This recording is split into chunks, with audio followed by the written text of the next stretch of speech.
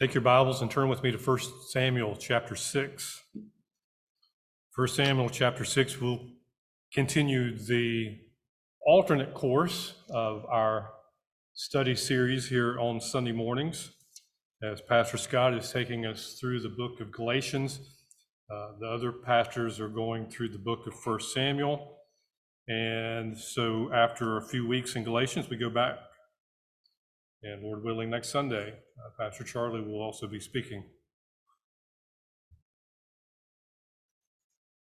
The message today is, from my perspective, a very heavy one.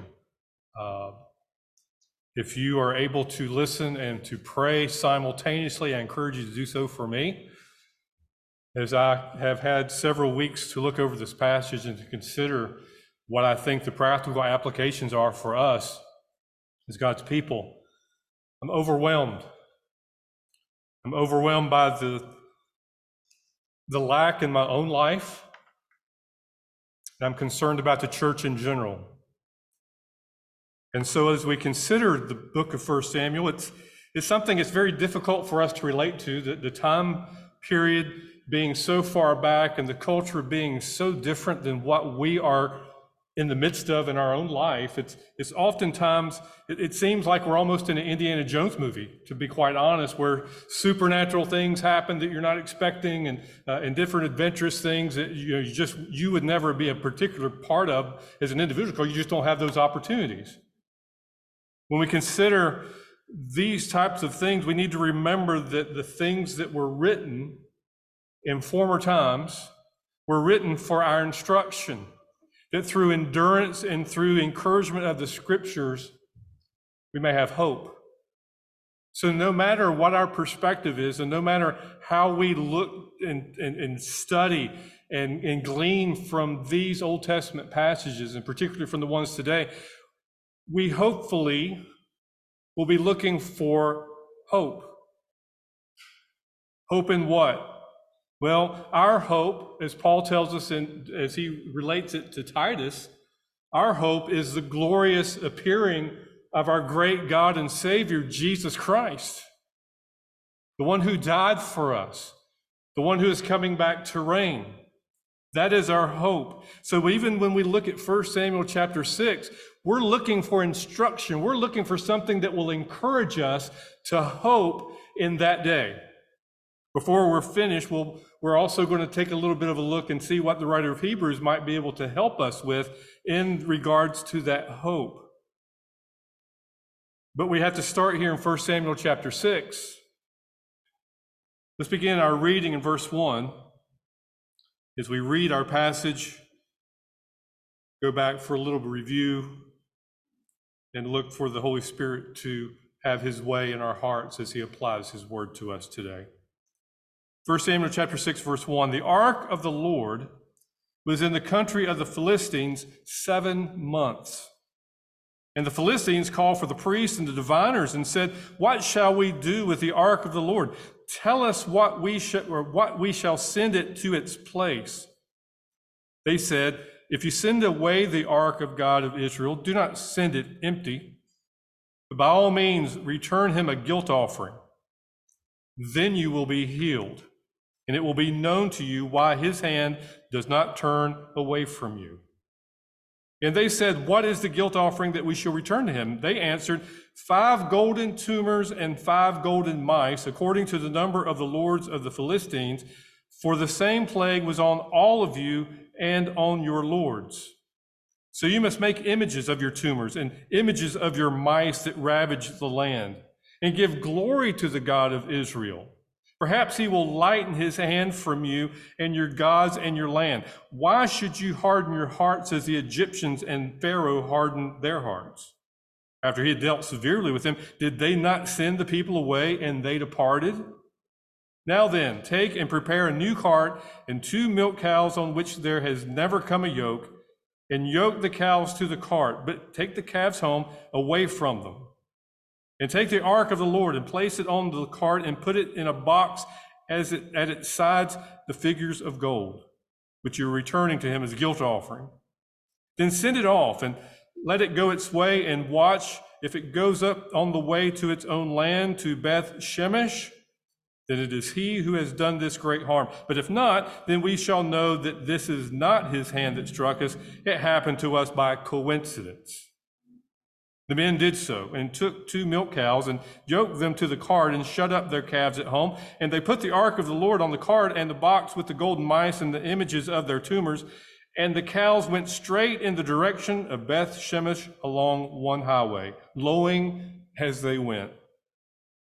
They turned neither to the right nor to the left, and the Lord of the Philistines went after them as far as the border of Beth-shemesh. Now, if this was the first portion of God's word that you've ever read, and you just happen to be in this service, you're listening to me over the course of the waves of the air, and this is your introduction to the word of God, you're like, that's kind of strange. That's a little weird. What's going on? What's this all about? And so it may be helpful for us to review a few things, whether you have been going with us through the book of 1 Samuel or whether it's completely new to you or somewhere in between.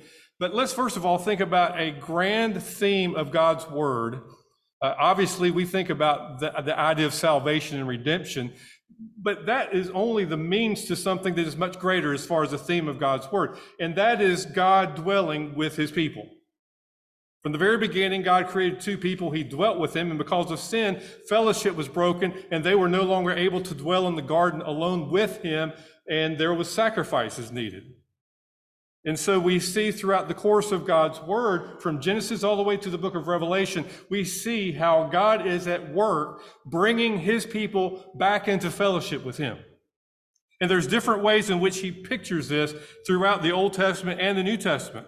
Now, first of all, obviously, we have the Garden of Eden. That was where the perfection was existing with the innocence of man and woman in God's creation. Everything was good, and God walked with them. Right? Sin came into the picture. God, throughout the course of history, called a nation into himself, and this nation that he called into himself had them brought into a land of slavery in Egypt so that he could do what? Redeem them and bring them out, showing them what he would ultimately do through the seed of Eve that he promised way back in Genesis chapter 3 in order to do what? Restore the fellowship back with his people. Now, as this people, as Pastor Charlie made mention, we have been doing an extensive study throughout the book of Exodus. We could just almost call us Exodus Baptist Church instead of Cornerstone Baptist Church because we are so familiar with the book of Exodus. But the book of Exodus is really important for us to understand that this is a picture of how God works in his people, bringing them out of slavery their sin and to the world and bringing them into servanthood to himself.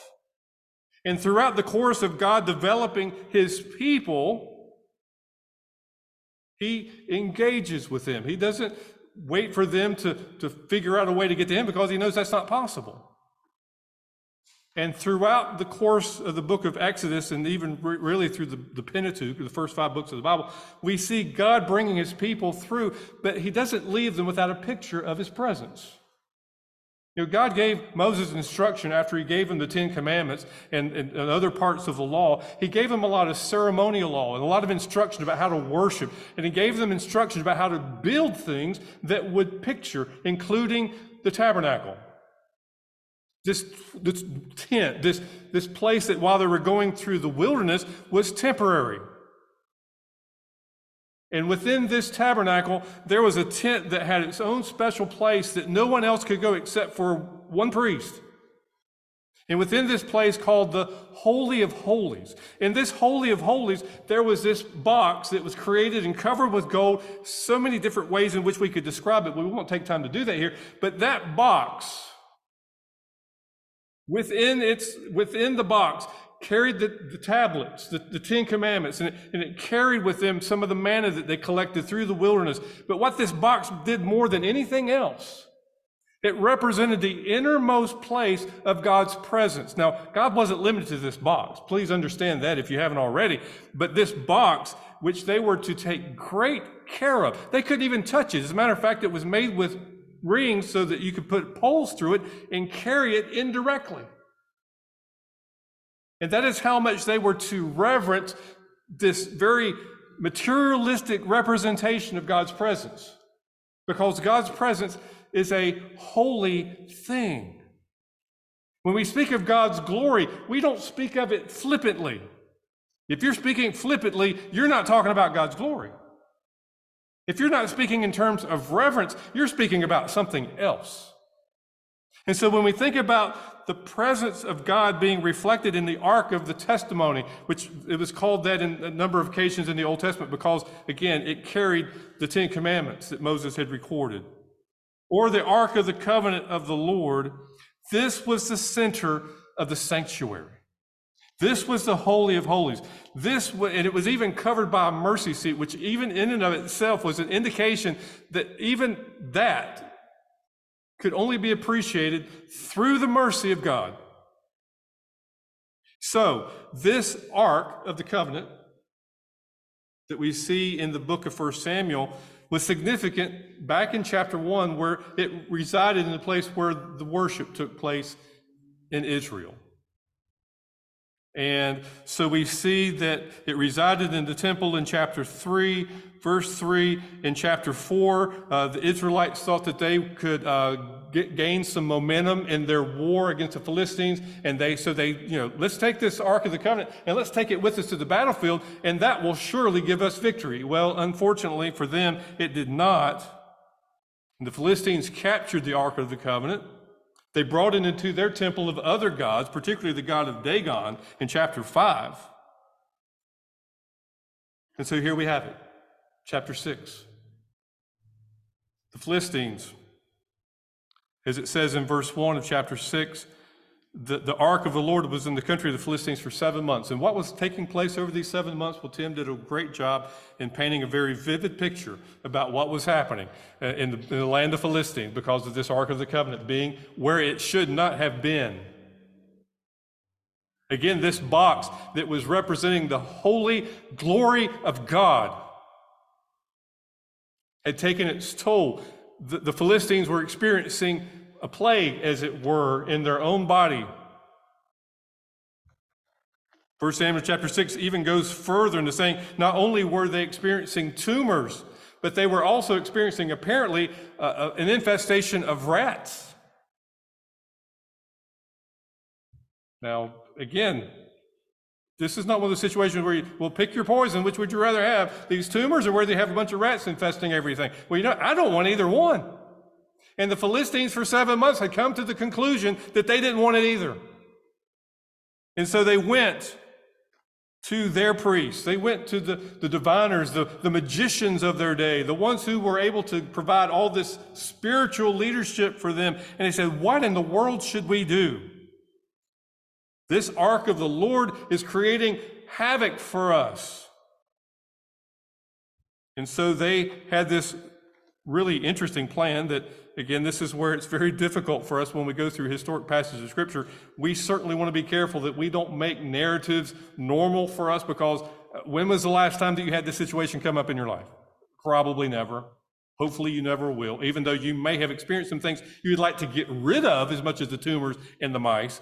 But it's not necessarily because you have the Ark of the Covenant in your living room where it doesn't belong. However, in this situation, they came up with a plan to, well, let's get us a cart. We're going to get rid of it. We're going to get rid of this thing that represents God. We're going to put it, and they had very specific instructions about how they were going to take 2 milk. Now, why would milk cows make something good to carry that had never been? I have no idea. It doesn't really matter. We're not going to gain any sort of wisdom from these priests and diviners about how we live our life. So how they come up with a plan to get rid of it, it doesn't really matter to us, right? It just is very clear that they wanted it out. And they wanted to do it in such a way where they didn't have to touch it, that they could just send these 2 poor cows that were, just mooing on their way down the road, carrying the Ark of the Covenant, and hopefully if it goes this direction, then we know that we did the right thing. If it goes this direction, then we just coincidence. And in a very interesting way, this sounds so much like the world in which we live. Now, again, I want to be very careful about practical applications that I make from a historical passage in a narrative from the Word of God. But let's make some observations here. Now, again, they took this box that they thought would bring them magic power. We know that because they set it in this room with all these other idols that they thought brought them magic power. Now, just like the world, when there is something that represents God's word and everything else around it falls apart, they get rid of the thing that doesn't fall apart. They were more than happy to keep their statue of Dagon, even though he no longer had a torso or didn't have any arms left. Everything had been broken off of him when he fell. Now, again, in just using common sense, you think, well, maybe that's what I need to get rid of. Maybe I need to get rid of all this other stuff that is useless, just a stone idol. The world doesn't do that. The world, and even in the culture in which we live, that hanging on by a thread still has some understanding about the God of the Bible. There are certain tenets and there are certain qualities that come through the values and the teachings of God's Word that really even the person who has no spiritual understanding can understand that there have been certain things brought into this world as a result of the influence of God's Word. Now, it's not sufficient by any stretch of the imagination, but the person who sees, again, it's almost generational because of the way we have what? Gotten rid of the presence of God in everyday life. We've gotten to the point where the world can even see that there's some benefit, that there are some people who walk with God and there are blessings in their life, and when they seem to somehow just incorporate it into their life, right? I'm not going to change. I'm not going to become a Christian, but you know what? There's some pretty good things over there that church had at that seminar, or there might be a book over here that was written by a Christian, and they make some sense, so I'm just going to kind of incorporate that into my life. Nobody like that? I got family members like that. I got people I work with like that. I got people that live up the road like that. I got people that went to school with, it's like that all they do is just try to incorporate little pieces of God into their life. And when everything else falls apart, when they try to do that, guess what? They don't get rid of God and they don't pursue God anymore. They just get rid of God. Well, I like my life the way it was before. And the Philistines did the same thing. Now, again, in verse 6, it's interesting to note that their understanding of who God wasn't completely off mark. They understood the God of the Hebrews was the one that Pharaoh and the Egyptians eventually said the same thing. Well, let's not have a spiritual awakening here in Egypt, and let's all become followers of the true God Yahweh.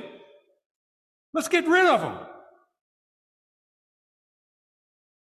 And so the diviners and the priests here in Philistia were like, why do we want to be like them? Let's not be stubborn, like the Pharaohs were at the beginning, but let's do like him, and maybe God will leave us alone too. And that's a sad state of our world. Regardless of how, and again, I'm using this term very, very carefully because it is not sufficient, but even though they see the benefit of God, they would rather have their sin. They would rather have the world. Now, again, they acknowledged this God being powerful. They acknowledged this God being real. But they were just incapable of being able to relate to it properly. They didn't understand who God is. And perhaps if you're listening to this, again, however you're hearing my voice, if you're hearing this and you find yourself as impotent as the Philistines were in dealing with incorporating God into your life, if I could use that term, keep listening. It gets better. But this is a futile effort the Philistines had to relate to God. And it reflects the same sort of futile effort that the world that simply tries to incorporate God into their coexist bumper sticker. You can't. It's either him or nothing. It's not him or another God. It's not him or something else that works. It's either him or nothing. The Philistines chose, let's get rid of it. We would rather have nothing. Now, as we continue our reading in verse 13, now the people, now again, we know chapter 5, and we've read already the first 12 verses of chapter 6. Now we come to verse 13, and now those poor people in Beth-shemesh, They were just simply working. They were reaping their wheat harvest in the valley. And when they lifted up their eyes and saw the ark,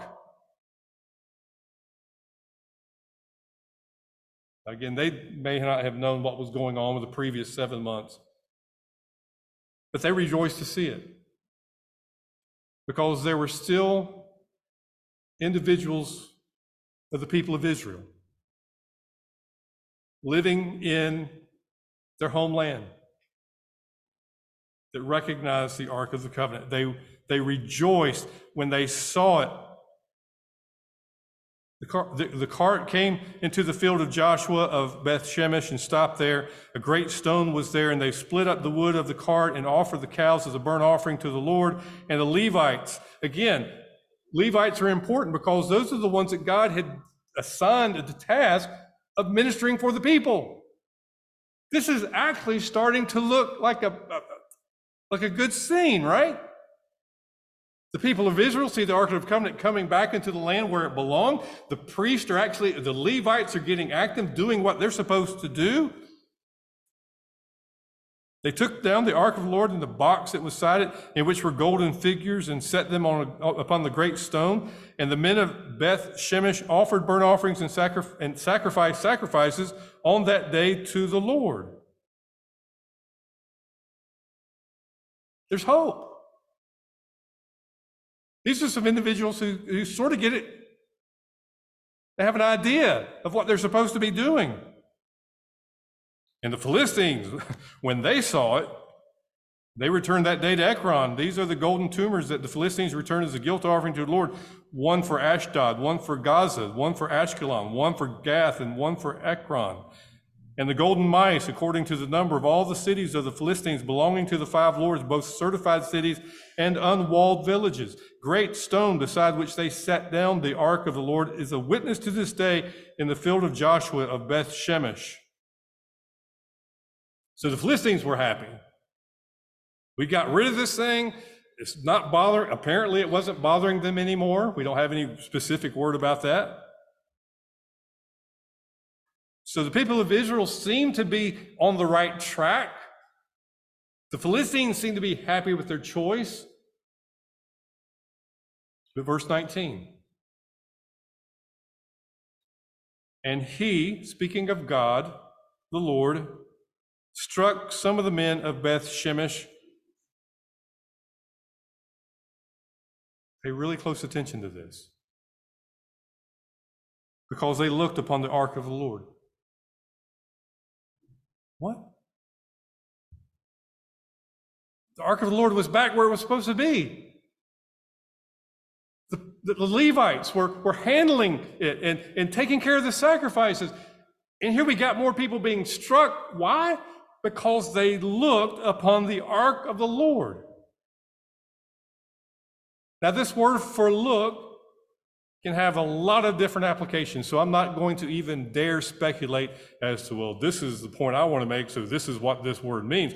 But it simply means to gaze. And guess what? The one thing that the Ark of the Covenant was not made to do was to be gazed upon. Why? Because it represented the holiness of God. It represented the glory of God. It represented the presence of God. And for man in his sinfulness to stare at it, God took very seriously. Wow, I've always heard all those people saying that the Old Testament God was really mean and nasty. No, the God of the Old Testament is just like the God of the New Testament. He is holy and righteous. And we can't just simply flippantly say, oh, the Ark of the Covenant, let's all standing around in amaze. No, that's not what it was for. The Ark of the Covenant was intended to be hidden behind a curtain in a smaller tent.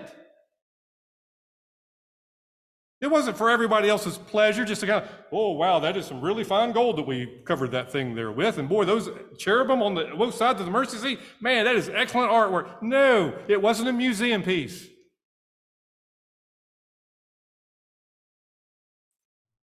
And this is the reason why the message today that's on my heart weighs heavy on me. Now, in this situation, verse 19, he struck 70 men. There were nearly 15,000 men in this area, and he struck 70 of them. And the people mourned because the Lord had struck the people with a great blow. And the men of Beth-shemesh said, who is able to stand before the Lord, this holy God?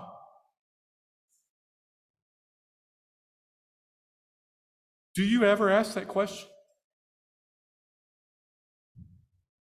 Who? Who can stand before the Lord? This holy God. If he strikes 70 men simply because they looked at a box, who can stand before this God? Who? So they sent messengers to the inhabitants of Kiriath-jearim, saying, the Philistines have returned the ark of the Lord. Come down and take it up to you. We're not bringing it to you, but you come and get it. And the men in chapter 7, verse 1, the men of Kiriath-jearim came and took up the ark of the Lord and brought it to the house of Abinadab on the hill. And they consecrated his son Eleazar to have charge of the ark of the Lord. You notice what they did not do? They didn't find a nice big flat rock and say, you know, this is where we're going to set the ark of the covenant, and we're going to look at it for a little while. Or they didn't go out and take volunteers and say, anybody want to go get and take care of this ark? No, they took somebody who was appointed to do so. Now, we won't talk about this morning, and Pastor Charlie, Lord willing, will bring something out about this from verse 2 of chapter 7. But the people, as a result of this, they lamented after the Lord. It doesn't mean that they felt sorry for the Lord. What it meant is they realized of what grave sin that they had been a part of. And for 20 years, they would do so. So even the Hebrews, the Philistines are like the world. They have no spiritual understanding. We can understand why they would do what they did. Let's just get rid of the presence of God. We don't want any semblance of the God of Israel. Yahweh is not our God. Just get rid of it. We can understand that. But the people of the Hebrews, the people of Israel, well, they had an idea. They knew who God was. They knew to some extent what to do. But they were, and I want to use a word that should never, ever be used of the Christian's relationship with God, in that they were casual. They were comfortable. They didn't take it seriously. Their attitudes obviously were not the right place. The way they approached this Ark of the Covenant that represented the holiness of God, they did not consider it to be as God intended it to be. And believers today may understand how to relate to God today, but they may not regard him as holy. They might not see God as being set apart from us. Now, again, we have to be real careful with this because, again, as we ask the question, who can stand before the Lord, this holy God? When we ask that question, thankfully, we've got an answer to that. Thankfully, we've got a pastor who's been teaching faithfully through the book of Galatians, which is just one book of many passages that speak clearly of the gospel that we enjoy. That we, as God's people, having been redeemed by the blood of Jesus Christ, shed on the cross as a payment for our sin, so that as it is applied to us, we, thank God, no longer bear the wrath of God. That our unrighteousness was laid upon his shoulders, his righteousness was given to us as a robe to wear, so that we are now made the righteousness of God in Christ. We can boldly go before the throne of grace and obtain mercy and grace in our time of need, but we do not approach the throne of grace arrogantly. We don't approach the throne of grace as if God now owes us something because we're a child of God.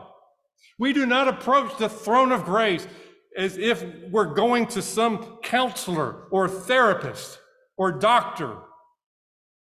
We still approach the throne of grace, understanding that in doing so, we're recognizing our need for grace and mercy. We're not doing there because we're equal with God. We don't have the mind of Christ as he did not think it robbery to be equal with God. Well, I don't think it's robbery to be equal with God either. Wrong. We still approach the throne of grace reverently. We do so understanding that it's only by God's grace. Now, we do so with confidence. We do so with boldness because what Jesus Christ did is sufficient.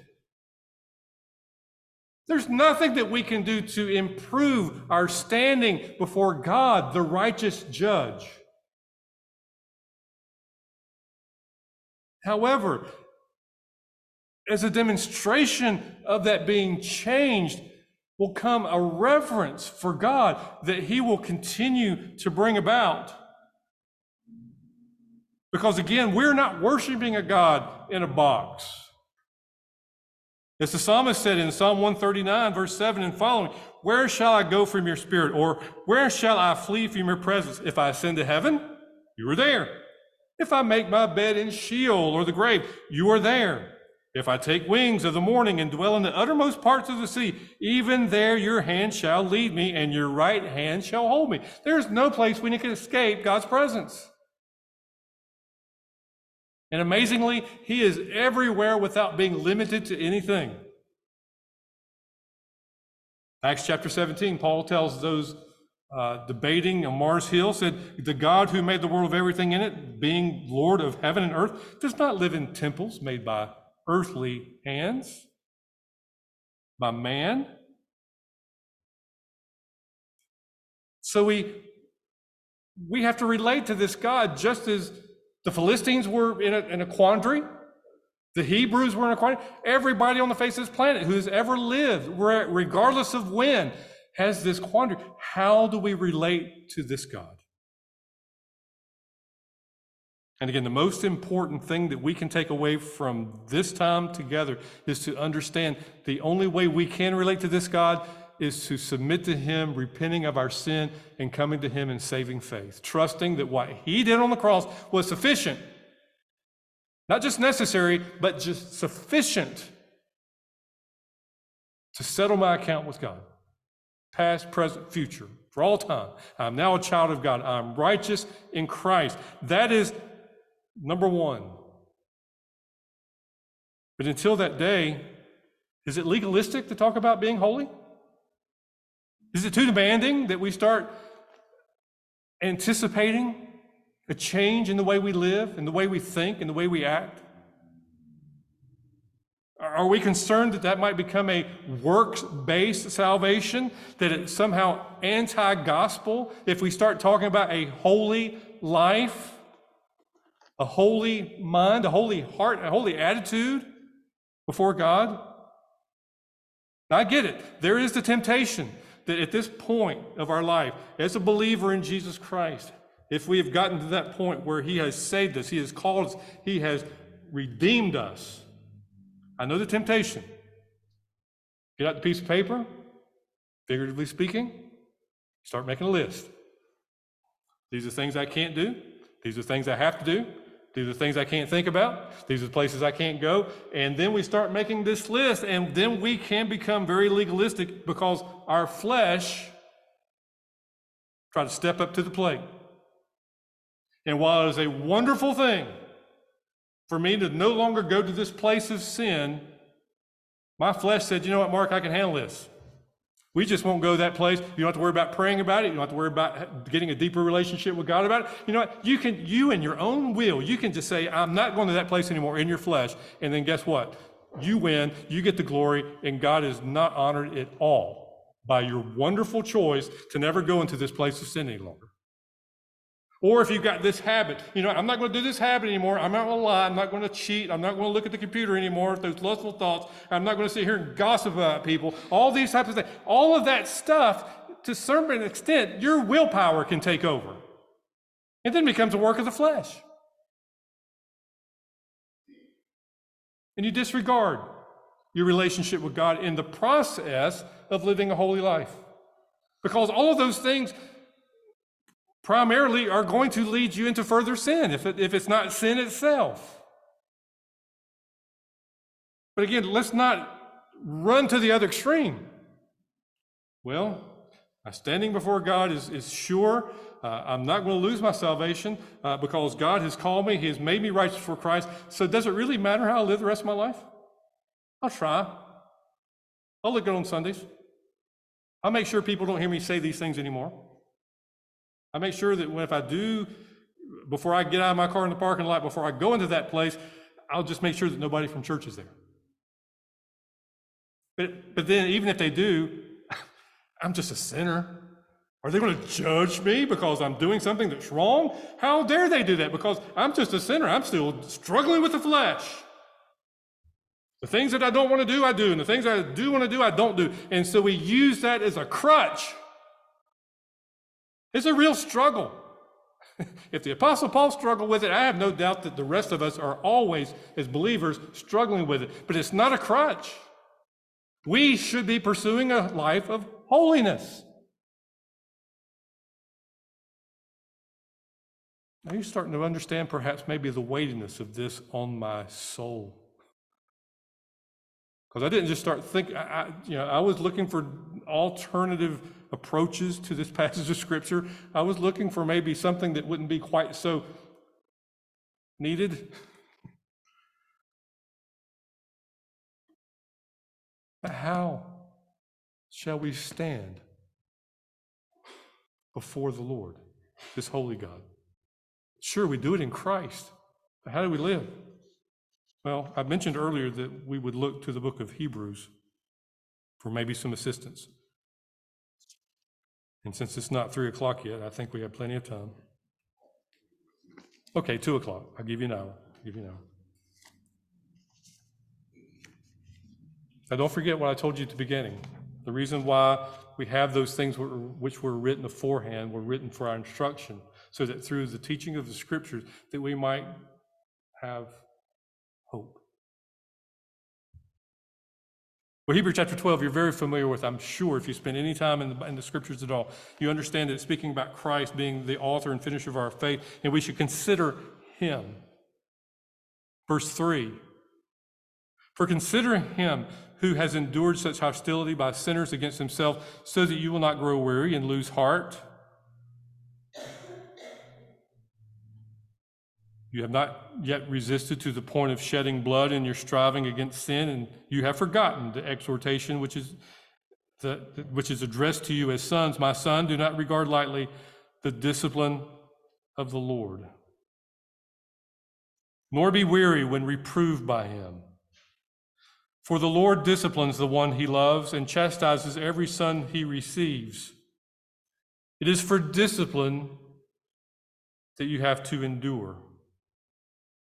God is treating you as sons. For what son is there whom his father does not discipline? If you're left without discipline, in which all have participated, then you are illegitimate children and not sons. Besides this, we have had earthly fathers who disciplined us, and we respected them. Shall we not much more be subject to the Father of spirits and live? For they discipline for a short time as it seemed best to them, but he disciplines us for our good, that we may share his holiness. There's a purpose for the discipline. When your father or your mother disciplined you as a child, the last thing they probably had on their mind was for you to share in their holiness. But it was for your good. But when God, the Father, disciplines his children, he does so for their own good, that we may share his holiness. For the moment, all discipline seems painful rather than pleasant, but later it yields the peaceful fruit of righteousness to those who have been trained by it. Therefore, lift your drooping hands and strengthen your knees and make straight paths for your feet, so that what is lame may not put out of joint, but rather be healed. Strive for peace with everyone and for the holiness without which no one will see the Lord. How important is it for you to see the Lord? Do you wake up every morning and say, I long to walk with God today. I long for the fellowship of the Holy Spirit. I long for his word. That is looking for the Lord, but ultimately we look for the Lord how? And I can promise you, brothers and sisters, every day, just like many of you have done so for longer than me, I'm more and more ready. Even so, Lord Jesus, quickly come.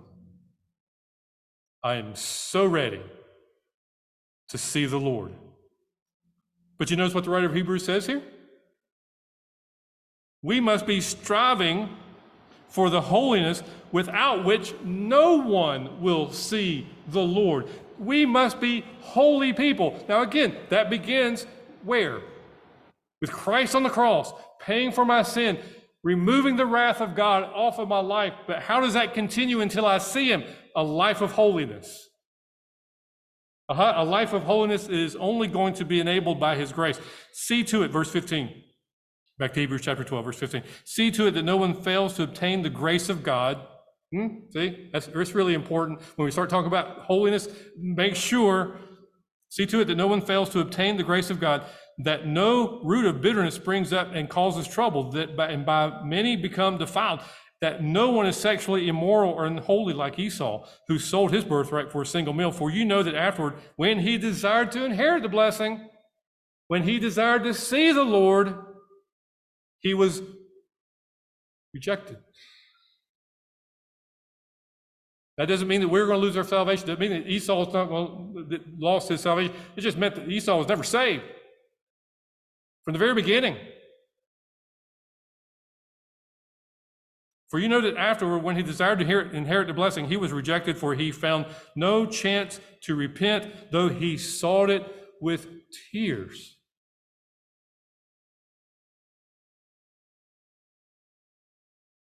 Now, I know we speak greatly of the grace of God. We speak wonderfully of the kindness and the mercy of our Lord. But there is nothing in the scriptures that I find. If there is something there, I'm not sure I want you to show me, but if it's there, please show me. But there is nothing in the scriptures as I find them that ever tells us, you know what, you can, now that you're in the New Testament, you can sort of light up on that holiness stuff. You know, now that we're in the church age, now that we're in this, Tim, you'll love this, dispensation of grace, now that we're in this period after the cross, you don't have to be all that holy. Come on now. People are going to think you're self-righteous. People are going to think you're too good for them. People are going to think you're too highly minded and heavily minded to be any earthly good. I don't see any indication in Jesus' life. I don't see anything in the letters of Paul. I don't see anything in the book of Revelation. I don't see anything in the letters of Peter or Jude or the letters to Timothy. I don't see anything in the book of Acts. I don't see anything in the Gospels that would indicate to me that now somehow, because we're believers in Christ, that we don't need to be holy anymore.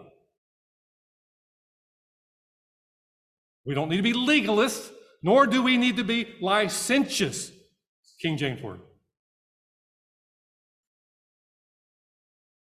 But we have been called to be holy because I am holy, says the Lord. There's no reduction. We just understand we can't get it ourselves. We just understand as believers in Jesus Christ that it's by grace and grace alone that we become holy. But if there is no holiness there, if there's no pursuit of holiness, then we're misunderstanding Hebrews chapter 12, in which God is disciplining his children for the very purpose to share in his holiness. Right? Not making this up. It's right here. And if we think somehow that in the church age that God acts differently with his people, just go back to Acts chapter 5. You may recall a certain couple named Ananias and Sapphira. They were church members. I believe that they were Christians, but I believe they sinned against God. Why? Because they didn't give? Nope. Not because they didn't give enough? Nope. But because they lied about what they gave. And what happened to them?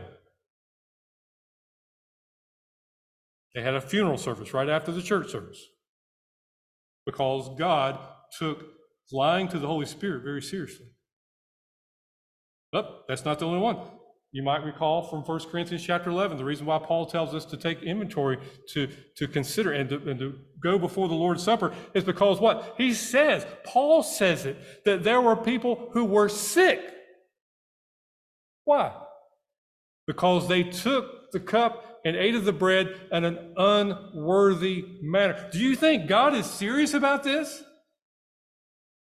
Now let's be careful, because there are a number of different biblical reasons why people go through times of suffering and times of hardship. The easiest reason we can think of, the reason why we experience so much hardship in this world, is because this world is cursed, right? We live in a fallen world. We're fallen people, living with fallen people, with fallen stuff. It's all broken. And until Jesus comes and makes all things new, it's going to be that way. And that's the reason why some of us are. Sometimes it's to gain control. God gaining control. You remember Paul? 2 Corinthians, he tells the church that he had a thorn in the flesh. Where did that thorn in the flesh come from? It came from God. Why did God give it to him? So that God could keep him humble. Paul asked God to 3 times. He asked him to remove it. And what did God say? My strength or my grace is going to be sufficient for you, because in your weakness you will find my strength through Christ. So sometimes we go through hardships that way. Sometimes it's just simply the consequences of making stupid choices. If I decide to walk across the street at any given point based on what I think is proper, I may face the consequences of another truck or a car coming in a way that's going to end my life very soon. I can't do anything about those consequences. It's going to happen.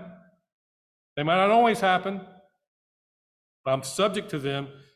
But this last thing is the correction. In the whole body of work of the scriptures, particularly in the Old Testament, we see how God continually corrects his people down the road continually. And why does God do that? Why does he not just wipe them out? Why does God not just start over with a bunch of people who will actually do the right thing? Because he knows that the way to bring people to share into his holiness is to discipline them like a father. But let's not get to the point where we're saying, well, I woke up with a backache today, so apparently I must have done something wrong yesterday. Let me repent of my sin and somehow get this all taken care of, because that's the only way my back's going to feel better. Or you can be even more secular and worldly and say, my baseball team hasn't won in the last 3 weeks, so apparently I'm doing something wrong. So if I just start living right, then my team will start winning. Or if I get a raise because I do this or that, and we start working ourselves in a friendly, trying to figure out, no, what is it? How can I fix it? That's not a pursuit of holiness. The pursuit of holiness is following after God to the point that regardless of what you go through, you can understand what Arthur Pink said in our little quote in CGG this morning, that when God sends that stuff, he sends it with joy. Paul even says that. Of course, I think Pink would even submit to Paul being a higher power here. But in chapter 5 of Romans, what does Paul say? That you are going to go through suffering, and that suffering is going to produce endurance. And that endurance is going to produce character, and that character is going to produce what? Hope. The correction that God brings into our life, you say, well, it must be a consequence. It must be just the fallen world, because I don't think I'm doing anything that God needs to correct. And you're going to be like those folks that are over there gazing at the Ark of the Covenant when they bring it back into the land. Say, oh, wow, that's a pretty box. Whoops, now I'm plagued. I'm speaking lightly here, but you do understand, please understand the seriousness of this. So when we think of our worship, when we come into this place, I'm guilty of this as much as anybody.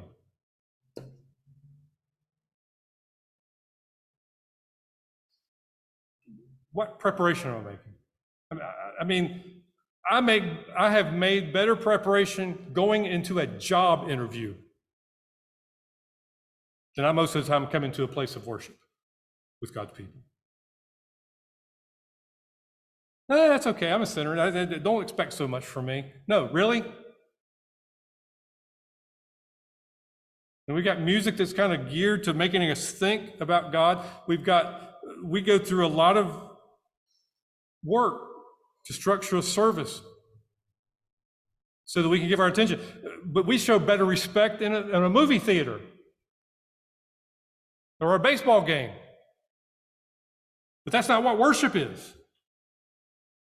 Now, that doesn't mean that we come in all with our hands up and we look like a bunch of monks coming in with their heads shaved on top. What that means is we just understand that there is an aspect of God's holiness that we can't afford to be flippant about. You say, well, we've never done that before. We seem to have gotten all right before. We haven't had any of those, tumors show up. Do you really want it to get to that? Do you think God is beyond doing that? I'm really not looking forward to the day when God gives me a better understanding about my whole life, to understand just how much of my life was Him trying to get my attention and to correct me through the tribulations that I've experienced. It's not going to be a pretty picture, but thankfully God's grace is working all things together for good because I'm called by Him and I'm according to His purpose, and I'm loved by Him. But not just in our worship life, but what about our personal life? Do you not know that you're God's temple? And that God's Spirit dwells in you? If anyone destroys God's temple, God will destroy him. He's not talking to unbelievers there, because unbelievers don't have the Holy Spirit dwelling in them. For God's temple is holy. And you are that temple. Finally, brothers, when we ask and urge you in the Lord Jesus that you have received from us how you ought to walk and to please God just as you are doing, that you do so more and more. For you know what instructions we gave you through the Lord Jesus. For this is the will of God, your sanctification, that you abstain from sexual immorality, that each one of you know how to control his own body in holiness and honor, not in the passions of lust like the Gentiles who do not know God, or those Philistines who just sent it away on a cart. Since all these things in heaven are thus to be dissolved on the day of the Lord, what sort of people ought you be in lives of holiness and godliness? In Christ, you also are being built together into a dwelling place for God by the Spirit. How do we relate to God? Are we pursuing holiness? Are we trying to do so in our own strength? Or are we still like the Philistines, just it's easier to get rid of God than it is for me to change my life? Would you bow your heads? And as I pray, and as you reflect upon the word, not me, not my silliness, not my speaking style, not my suit and tie, as you focus on the word of God, how will you stand before the Lord, this holy God? Father, help us as we take just a moment. May your Spirit, working in the hearts of your people, draw us to conclusions that are needful today. Perhaps it's the repentance of unholy things in our life, things that we watch, places we go, people that we're around. Not so that we could be saved, but because we want to be holy. And may we not do so in our strength, but help us, Lord. May your Spirit take your word, apply it to our lives for your glory as we continue to meditate on your word.